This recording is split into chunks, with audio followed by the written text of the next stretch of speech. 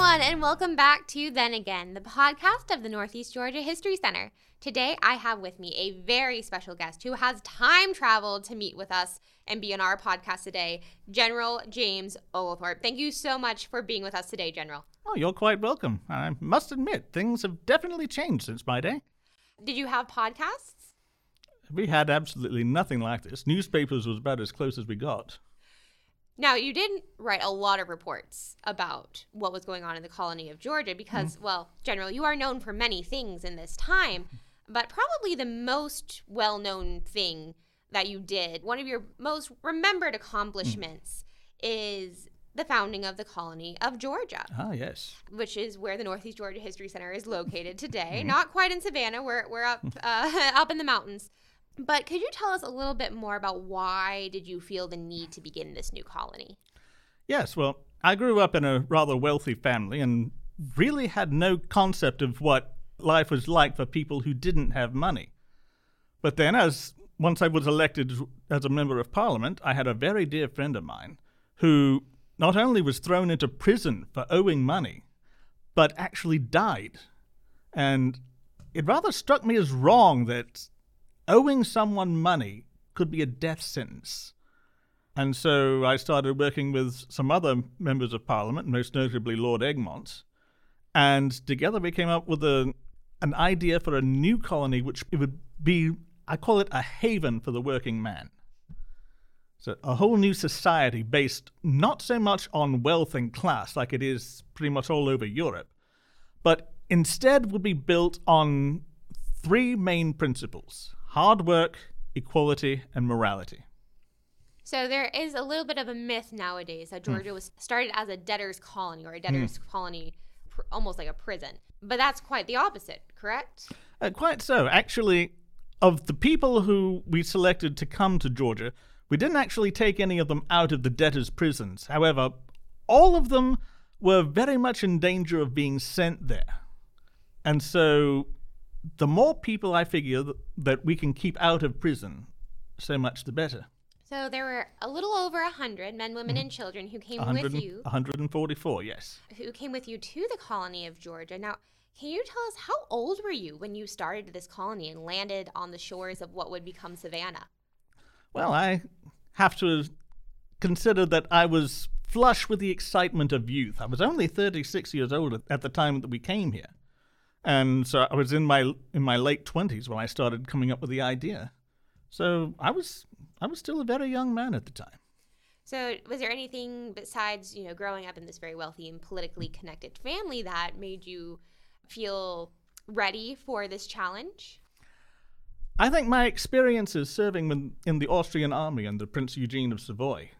I mean, there are so many valuable lessons that one learns when you command an army in the field. You learn about logistics. You learn about getting along with people. And I also learned how to defend a desperate situation. Very useful. Now, I don't want to give everything away because people can come and meet you at the Northeast Georgia History Center, but can you just tell us briefly, what are you most proud of in beginning this colony of Georgia? Well, as I said before, I'm very proud of creating a society which is not based on wealth and class.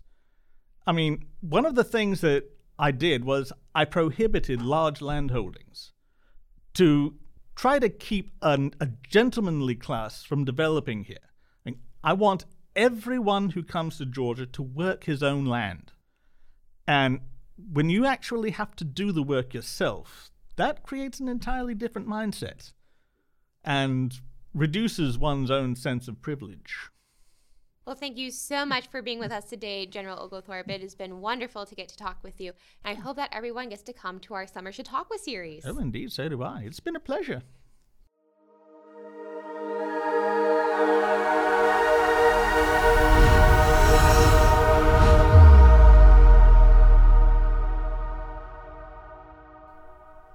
So we had, of course, General James Oglethorpe here, but General James Oglethorpe is brought to life at the Northeast Georgia History Center by our wonderful historic interpreter, Richard Burke. Hello. So now we have Richard with us to talk a little bit about what is it like to become a historic character? Oh, it is great. I mean, in most history books, you read about names and dates and everything. But what I try to learn a bit more about is the personalities.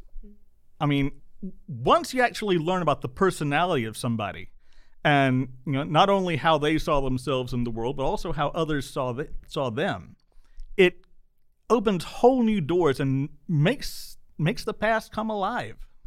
Because they're all just people, right? Everyone in history has just been a person. And it's very important to remember that everybody you read about in history books, they are people, and they have full-blown personalities. Some larger than others. But trying to bring these personalities to life, not just the names and the dates, that's very important to me. So as you've been researching and putting together this persona for Oglethorpe, what are some of the things that you've learned about him that, we might not think about? Because a lot of times when we think of historical figures, we think about those names and dates and facts. But what are some of the nuances that you try to bring to life with Oglethorpe? Well, I have learned that he had a bit of a temper. Ooh. I haven't found out where he actually was involved in any duels, but there was a lieutenant in the 42nd Regiment that Oglethorpe was in command of, a Lieutenant Sutherland, and they had some of the reports that were written by Oglethorpe, some that were written by Sutherland. They didn't like each other very much. I know. Yeah. Another thing that I have learned, though, is that Oglethorpe was something of a control freak. I mean, pretty much, he believed that his vision was the proper one, and it was basically his way or the highway. And that led to a lot of conflict between him and, the Savannah City Council, which is why pretty much from about 1737 on, he spent most of his time in Frederica on St. Simon's Island and not in Savannah. Savannah had become too gentrified for his tastes. So because he really had this vision of it being a paradise for the working man. He did. Outlawing large landholdings, outlawing slavery. Yes. He was absolutely adamant that slavery would not come to Georgia. And I think it hit him pretty hard when after he basically retired back to England, just a few years later, the ban was lifted, and Georgia became a slaveholding state or colony. So can you tell us a little bit about Oglethorpe's life after he leaves Georgia? Because in our Summer Should Talk With series, we really are focusing on Oglethorpe's life, the beginning of his life, why he started the colony of Georgia, and then his time in the colony of Georgia, the formation of the colony, and of course the Battle of Bloody Marsh and whatnot.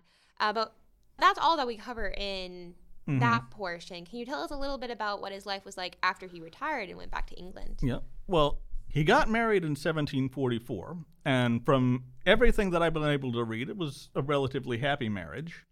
He actually commanded troops during the Jacobite Rebellion, and actually one of the other commanders kind of pressed charges against him for allowing Prince Charlie's army to escape back up into Scotland after they marched south, but he was acquitted of that. There was a period of time in the 1750s, ironically enough, right in the middle of the 7 Years' War, where it's known that he went to the European continent, but then he kind of disappeared. I'm kind of thinking that he probably enlisted in, I'm thinking probably the Prussian army under an assumed name, and kind of, he worked there. And then once he returned to England, he pretty much lived a life of quiet retirement, though he did frequently hold salons in his home. Oh, so what kind of ideas would be discussed in these salons? Because this is right in the age of revolution and enlightenment. Oh, yes. He was very much against the very heavy-handed tack that King George III was taking with the colonies, very much in favor of the colonists. And in fact, in 1788, I think it was, when John Adams was still the ambassador to England, he actually came and visited Oglethorpe. Oh. So So Oglethorpe was still very iconic as being a man of the colonies, perhaps, Oh, yes. even in his retirement back in England. Mm-hmm. Now, why did he decide to go back to England instead of staying in Georgia? From what I've been able to gather, he wanted to. Well, he felt he needed to have a bit of a discussion with the trustees because he was the only one who ever came to America. Everybody else was trying to run the colony from 3,000 miles away. Which doesn't seem like it's very easy to do, even today. But Yeah. back then, without a whole lot of communication, that seems like it would be very hard to run a colony Oh, yes. And from that far away. yeah, another thing that kind of, I think, convinced him to retire was that while in America, he wasn't able to stand for re-election to Parliament. So he lost his seat, and with it went a lot of his authority. So he basically just, in the immortal words of Eric Cartman, said, screw you guys, I'm going home. Because that's where all of his family and I'm sure most of his friends were as well. Yeah. But did he ever come back to Georgia after he left? No, he didn't. He, except for that, trip to Europe to, once again experience the thrill of war, he pretty much stayed at home. He didn't. I haven't even been able to find that he went to London very much. He pretty much just, stayed in Surrey. So what is your favorite thing about portraying Oglethorpe here at the History Center? Probably the interactions with the kids that I talked to. I mean, I loved, how so many of them got such a kick to find out that my hair is in fact real. You'll have to come and see it yes. in real life at the History Center. It's not to be missed. Oh, yes. But, talking to the kids, I think, is my favorite part. Has there been a question, besides the is your hair real question, that really has stuck out to you that you thought was either really funny or very insightful? So far as funny goes, one asked, who would win in a sword fight, me or DeSoto. Oh. So I would hope that I would win, considering he's been dead for 200 years. So he was asking you the person, He was asking if Oglethorpe would win or Oglethorpe, okay. So. Oh, right, but even with Oglethorpe, yes, he's been dead for quite a while. Oh, yes. Yeah. But, it's things like that you always have to stay on your toes. Oh, yes. Because you never know what kind of questions are going to come down. Oh, no. I have been asked numerous interesting questions by children. Oh, yes. My favorite is there was a class that had to have just learned about severe weather in their science courses. And then we had our history lesson, I think, directly after that. Yes. And we were Zooming with them because we were doing our time travel adventures. And over the internet, they one after other just kept asking us, so what would happen if there was a tornado during a battle? What would happen if there was rain during a battle? What would happen if there was hail during a battle? And it was just like, oh, okay. Well, we are very focused on severe weather right now. Oh, yes. But just trying to answer that because, it's a valid question. All yeah, questions are valid and, questions. But trying to answer it in a good, historically accurate way, but also trying to give more information than the battle would probably stop. We probably wouldn't start one if we saw bad weather was coming. For a tornado, the battle would probably stop. But the Battle of Trenton was fought in a whiteout blizzard. Yeah. Which really went against the Hessians because they were dumb enough to actually leave the buildings to try to fight out in the field, and all the wet and everything, their gunpowder got wet, and so you had 1,500 musketeers who suddenly became spearmen. Yeah. Yikes. Yes. Oh. It would be interesting. We could almost do a whole podcast on how weather changed history, the Spanish Armada when they were invading England, but then there was the great quote unquote Protestant wind that just came and essentially destroyed them. Weather plays a part in history too. Oh yeah. So can you tell us a little bit now? I know people cannot see it because we are on a podcast, but can you describe to us a little bit about your outfit that you wear as Oglethorpe? Yes. I am wearing a uniform of the 42nd Regiment of Foot. Now, it's very important to remember that in the 1740s, the 42nd Regiment was not the Black Watch. The Black Watch became the 42nd, a reorganization sometime later. So it's an English regiment of your standard British redcoats. And very important to know that the uniform for the most part is red, of course. Redcoats have been pretty much traditional for the British. But you've also got, I have green lapels on my coat, and in uniforms at that time, you could tell what regiment a man belonged to by the colors of his lapels and the cuffs on his coat and everything. That helped to identify one regiment from another. Also, I have white lacing around a lot of the trim on my coat, and that kind of helped differentiate too, because it could either be white or it could be yellow. And for the buttons, that would be either pewter or brass.